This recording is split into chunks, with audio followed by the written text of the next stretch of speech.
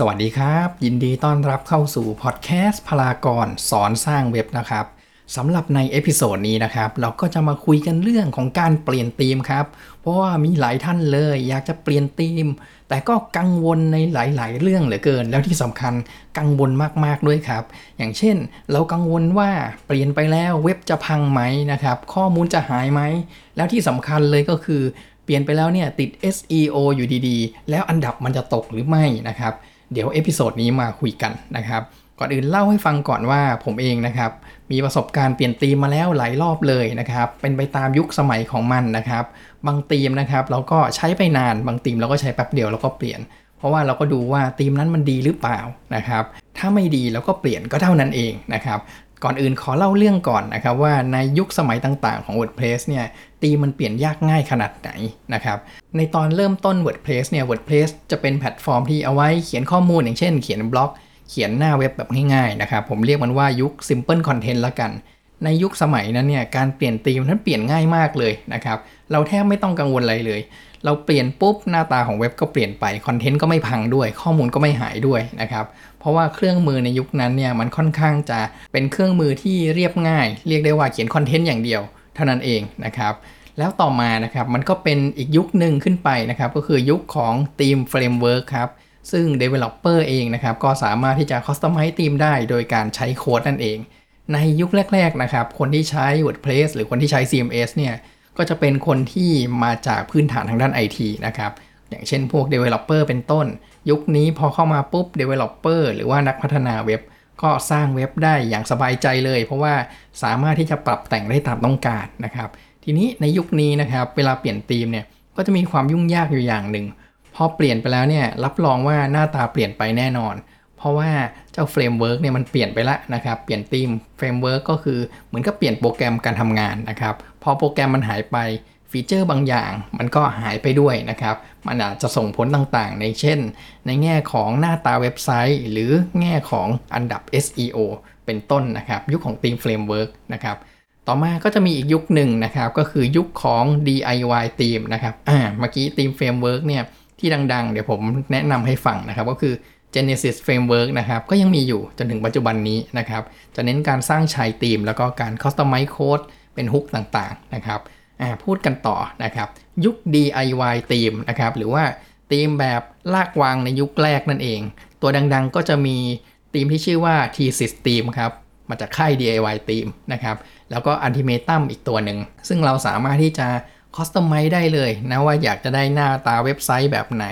หน้าแรกเป็นยังไงหน้า2เป็นยังไงคล้ายๆกับเพจ Builder ในปัจจุบันแต่มันยังไม่ใช่เพจ Builder นะครับมันต้องไปทำในธีมของมันอีกทีหนึ่งนะครับแต่มันสามารถกำหนดสิ่งต่างๆได้แต่ส่วนมากเราจะต้องรู้โค้ดครับในยุคนี้นะครับก็จะดีกว่ายุคธีมเฟรมเวิร์กนิดนึงซึ่งการเปลี่ยนธีมในยุคนี้เนี่ยผมจะบอกว่ายากจริงๆเพราะว่าทุกสิ่งทุกอย่างเนี่ยมันผูกติดไว้กับธีมหน้าตาของเว็บไซต์เนี่ยขึ้นอยู่กับการบิวในธีมนะครับถ้าเกิดว่าเราเปลี่ยนธีมปุ๊บหน้าตาของเว็บไซต์เดิมเนี่ยเปลี่ยนจากหน้ามือเป็นหลังมือแน่นอนและที่สำคัญต้องสร้างใหม่ด้วยนะครับแล้วในยุคนี้นะครับคนที่ทำ WordPress หรือคนที่ทำ CMS ต่างๆเนี่ยก็หันมาใช้เจ้า DIY ธีมกันเยอะมากกว่าธีมเฟรมเวิร์กเพราะว่ามันลดการเขียนโค้ดได้มากขึ้นนะครับผมต่อมานะครับเป็นยุคของธีมออปชันกับเพจ Builder เลยนะครับอันนี้เนี่ยเป็นยุคทองของ WordPress เลยนะครับธีมที่มันอยู่ในธีม Forest นะครับอย่างเช่นธีม The Seven นะครับในยุคนั้นเนี่ยที่ธีม The Seven กำลังดังใหม่ๆเลยนะครับในเมืองไทยก็ใช้กันเยอะนะครับเพราะว่ามันเป็นธีมที่ค่อนข้างครบและมีอะไรต่างๆมากมายอย่างเช่นสไลเดอร์เพจ Builder ก็มีนะครับแต่ก็มีออปชันให้ปรับแต่งมากมายด้วยนะครับในยุคนั้นเนี่ยธีมดังๆก็จะมี The Seven DV Theme หรือว่า Fat Sum ก็มีนะครับซึ่งเดี๋ยวผมจะพูดต่อนะครับในเรื่องของ Page Builder ว่ามันเป็นอย่างไรนะครับในยุคนี้นะครับการเปลี่ยนธีมเนี่ยเริ่มทำยากขึ้นนะครับเพราะว่ามีในส่วนของ Page Builder เข้ามาครับพอมีในส่วนของ Page Builder เข้ามาปุ๊บธีมไหนถ้าเราเปลี่ยนไปแล้วไม่มี Page Builder ตัวนั้นอยู่คอนเทนต์เราก็ต้องสร้างใหม่นะครับอย่างเช่นถ้าเราทำหน้าสมมติหน้า Contact Us เราไปทำด้วย Page Builder ตัวหนึ่งไว้ที่อยู่กับธีมนี้พอเราเปลี่ยนธีมนะครับเจ้าธีมใหม่มันไม่มีเพจ Builder ตัวนั้นเราก็ต้องทำเจ้าหน้านั้นใหม่ในธีมใหม่นะครับเพราะฉะนั้นเนี่ยก็จะเป็นจุดหนึ่งเลยนะครับในการเปลี่ยนธีมว่า หน้านั้นจะต้องทำใหม่ก็คือข้อมูลหายไปนั่นเองนะครับส่วนข้อมูลอื่นๆนะครับอย่างเช่นข้อมูลเกี่ยวกับบทความเรื่องของหมวดหมู่เรื่องของแท็กอันนี้ยังอยู่เหมือนเดิมนะครับถ้าเราใช้เจ้าตัว Editor ที่มากับ WordPress เลยอันนี้ไม่มีปัญหาแน่นอนนะครับในส่วนของ DV กับ FatSum ก็เหมือนกันก็จะเหมือนกับ The 7นะครับเพียงแต่ว่า Builder ของใคร Builder ของมันนะครับก็คือ Page Builder ของใครของมันเลยก็จะเป็นยุคที่มี Theme Option กับ Page Builder นะครับและในยุคนี้เองนะครับถัดมาอีกหน่อยหนึ่งจะเปลี่ยนจาก Theme Option เป็น Customizer นะครับก็คือ WordPress มี Customizer API ขึ้นมาแล้วก็ในส่วนของ Page Builder เนี่ยก็ใช้งานได้ง่ายขึ้นนะครับ Page Builder ตัวแรกๆของ WordPress เลยก็คือตัวที่ชื่อว่า Visual Composer หรือในปัจจุบันเนี่ยเขาเปลี่ยนชื่อเป็น WP Bakery แล้วนะครับแล้วก็พวกตัว DV อะไรพวกนี้ก็อยู่มานานแล้วนะครับเป็นหลัก10 ปีนะครับเจ้าตัว Page Builder เองก็จะมีอยู่2ลักษณะด้วยกันนะครับเราเรียกว่า Built-in Builder หรือว่า In-theme Builder นะครับกับ Plug-in Builder นะครับพวก Built-in หรือว่า In-theme นะครับก็จะได้แก่พวกที่ธีมที่มี Page Builder ของตัวเองนะครับอย่างเช่นในยุคนี้ก็ต้องเป็น Avada นะที่อยู่ในธีม Forest ก็จะมี Page Builder ของตัวเองชื่อ Fusion Builder เป็นต้นนะครับหรือ FatSum เองก็มี UX Builder เป็นต้นนะครับพวกนี้เนี่ยก็คือ Builder ที่อยู่ในธีมนะครับส่วน Plug-in Builder ก็จะมีอย่างเช่นOxygen Builder Elementor นะครับ Site Origin Builder ต่างๆนะครับมาต่างกันยังไงนะครับพวก Built-in Builder เนี่ยจริงๆแล้วผมไม่สนับสนุนให้ใช้อีกต่อไปแล้วนะครับเพราะว่าการที่เราจะเปลี่ยนธีมเนี่ยถ้าเราใช้ Built-in Builder นะครับมันจะทำให้เราเนี่ยเปลี่ยนได้ยากเนื่องจากว่าหน้าที่เราเคยทำด้วย Builder ที่อยู่กับธีมนั้นนะครับเหมือนกับเมื่อกี้เลยนะครับพอเปลี่ยนธีมไปแล้วเราต้องทำหน้านั้นใหม่นะครับก็แปลว่าข้อมูลที่เราทำด้วย Page Builder นั้นมันจะหายไปนะครับแล้วในบาง Page Builder นะครับก็จะให้เราใช้เขียนบล็อกโพสต์ได้ด้วยนะครับก็คือนอกจากใช้กับเพจแล้วยังใช้กับโพสต์หรือว่าบล็อกได้ด้วยนะครับมีหลาย Page Builder เลยสามารถใช้กับพวก Product ใน WooCommerce ได้ด้วยถ้าเราทำทั้งเว็บด้วย Builder ตอนจะเปลี่ยนธีมนี่เหนื่อยแน่นอนนะครับผมเดี๋ยวถัดไปเดี๋ยวผมจะพูดถึงว่า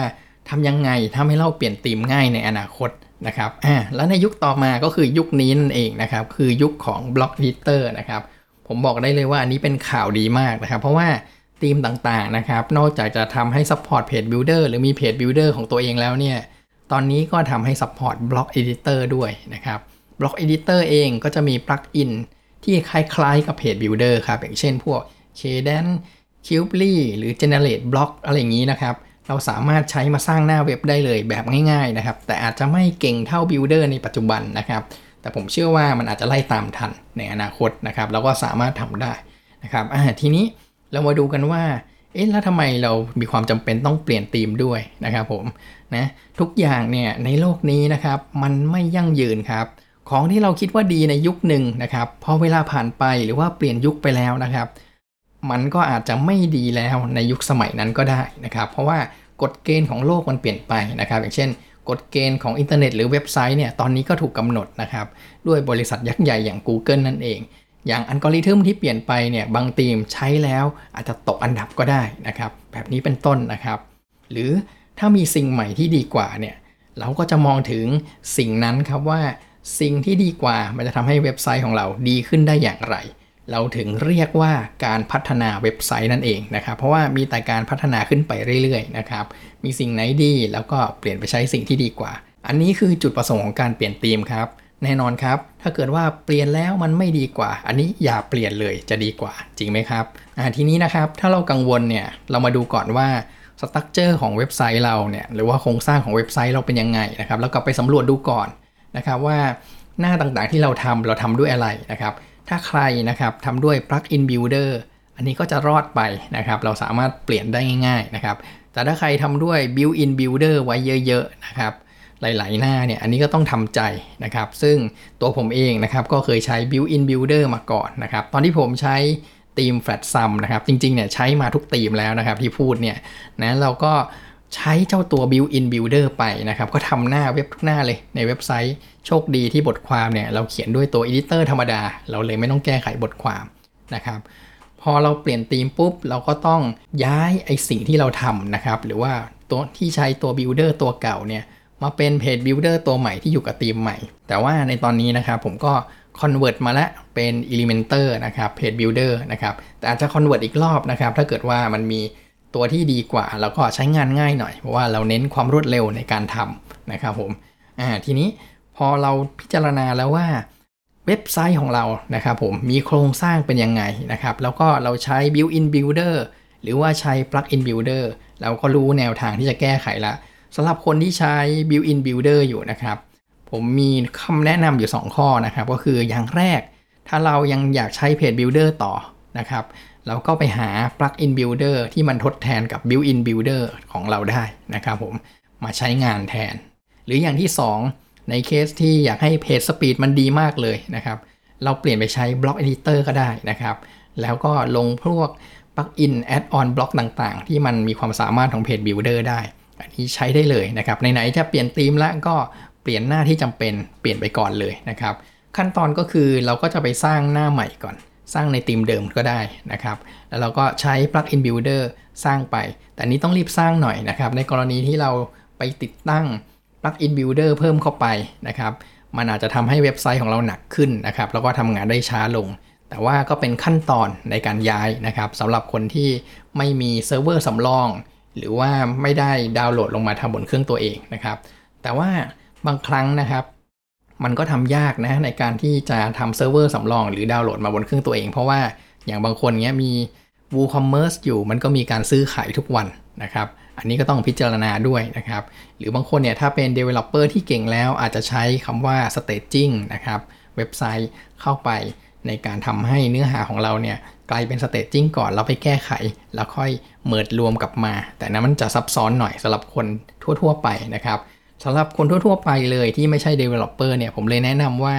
เราก็ไปสร้างหน้าใหม่ให้ครบก่อนนะครับจาก Plug-in Builder หรือว่า Block Editor ก็ได้ในเว็บเดิมนั่นแหละครับก่อนที่จะเปลี่ยนธีมนะครับพอเราสร้างไว้เสร็จแล้วเดี๋ยวเราค่อยเปลี่ยนธีมนะครับสำหรับคนที่กำลังพิจารณาเลือกธีมอยู่นะครับแล้วมันมี Built-in Builder มานะครับผมอยากให้พิจารณาเนี่ยเป็นเคสไปนะครับหรือเป็นกรณีไปนะครับอย่างเช่นถ้าเกิดว่าเราใช้ Built-in Builder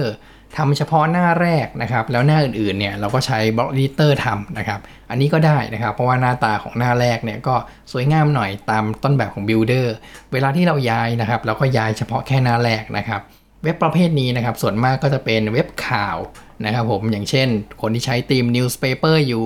ก็จะใช้ตัว Tag Div Composer ของเขานะครับหรือว่าเป็น Page Builder ของเขาในการสร้างหน้าแรกส่วนหน้าอื่นๆนะครับเราก็ใช้ Block Editor ไปได้เลยเพราะว่าเว็บข่าวเนี่ยจะเน้นในเรื่องของบทความอยู่แล้วนะครับแล้วก็จะไม่เน้นในเรื่องของหน้าเพจต่างๆมากเท่าไหร่นักนะครับก็พิจารณาเป็นรายกรณีไป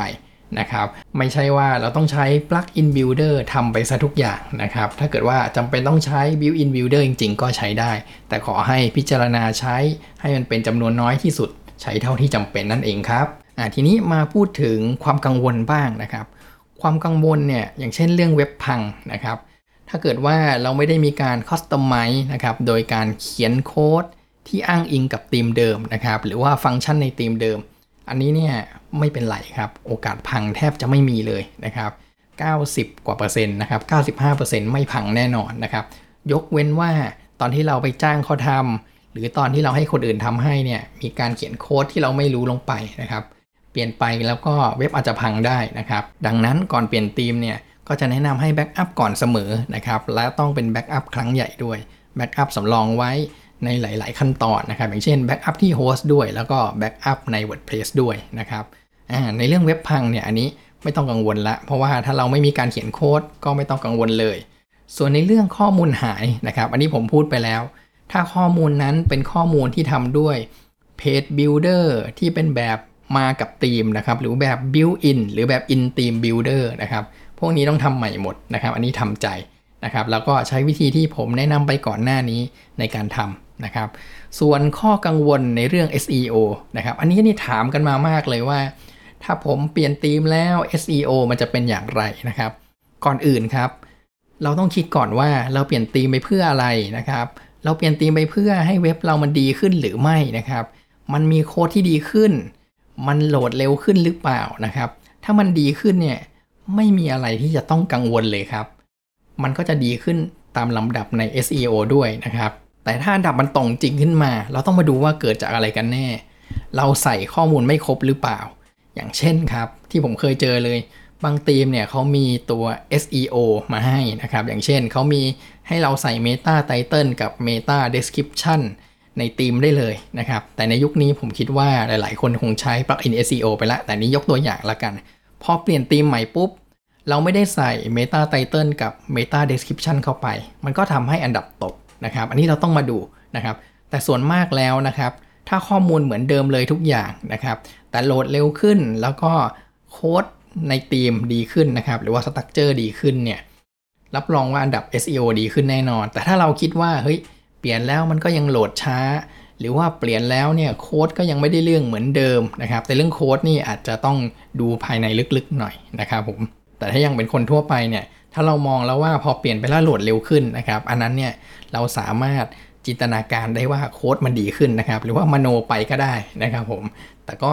โค้ดเนี่ยมีส่วนหลายอย่างนะครับการทำให้เว็บเร็วขึ้นก็เป็นหนึ่งในนั้นครับแล้วถ้าเรารู้ว่าทุกสิ่งทุกอย่างมันดีขึ้นแล้วจริงๆนะครับเรื่อง SEO เราก็ไม่ต้องกังวลเลยถ้าโครงสร้างเว็บไซต์ของเรา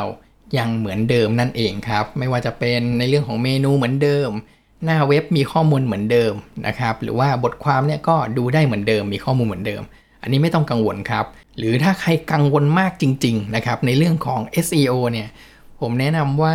เราอาจจะไปสร้างเป็นโดเมนใหม่ก็ได้นะครับถ้าเกิดว่าเราไม่อยากจะเปลี่ยนเลยโดเมนเก่าเนี่ยใช้ธีมเดิมไปดีกว่านะครับแล้วก็ไปจดโดเมนใหม่ทำเว็บใหม่ขึ้นมาแข่งกับเว็บเดิมดูก็ได้นะครับแล้วลองเปลี่ยนธีมดูนะว่าอันไหนมันดีกว่านะครับแต่ส่วนมากนะครับที่ผมเจอ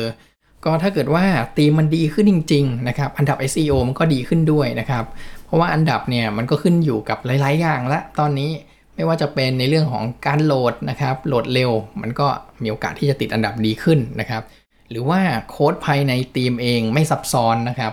ก็จะมีโอกาสติดอันดับดีขึ้นด้วยนะครับ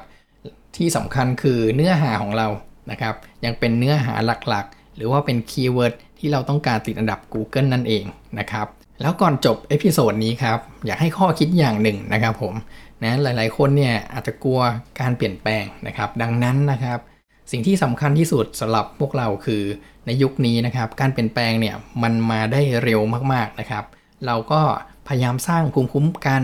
ความกลัวการเปลี่ยนแปลงนะครับไม่ว่าจะเป็นเรื่องอะไรก็ตามนะครับการเปลี่ยนธีมก็เหมือนกันเราอาจจะกลัวนะครับแต่ว่าพอเรามีประสบการณ์ทำไปได้หลายๆครั้งแล้วเนี่ยเราก็จะมีภูมิคุ้มกันเองนะครับซึ่งผมเองนะครับเดี๋ยวผมจะเปลี่ยนธีมใหม่ด้วยเหมือนกันนะครับแต่ก็กำลังทดสอบอยู่นะครับว่าธีมไหนดีนะครับเพราะว่าในยุคนี้เนี่ยมันมีตัวเลือกเยอะเหลือเกินนะครับซึ่งถ้าเกิดว่าใครมีธีมไหนดีๆแนะนำนะครับก็มาแนะนำกันได้นะครับแล้วก็ถ้าใครมีคำถามนะครับสำหรับพอดแคสต์เอพิโซดนี้นะครับเข้ามาพูดคุยกันได้เลยนะครับในคอมเมนต์ใต้วิดีโอในช่อง YouTube นะครับแล้วถ้าท่านไหนต้องการติดตามพอดแคสต์นี้นะครับผ่านแพลตฟอร์มอื่นๆนะครับเราก็ยังมี Spotify Google Podcast หรือว่า iTunes Podcast ด้วยนะครับเพียงเข้าไปทางแพลตฟอร์มนะครับแล้วพิมพ์เซิร์ชคำว่าพลากรเว้นวรรคสอนสร้างเว็บครับแล้วก็กดติดตามได้เลยครับส่วนท่านไหนติดตามผ่าน YouTube นะครับก็สามารถกด Subscribe ได้เลยและอย่าลืมกดกระดิ่งติดตามไว้ด้วยนะครับเวลาที่มีพอดแคสต์เอพิโซดใหม่มาเราก็จะได้รู้ทันทีครับสำหรับในเอพิโซดนี้ก็จบเพียงเท่านี้ครับเจอกันในเอพิโซดถัดไปนะครับสวัสดีครับพลากรสอนสร้างเว็บ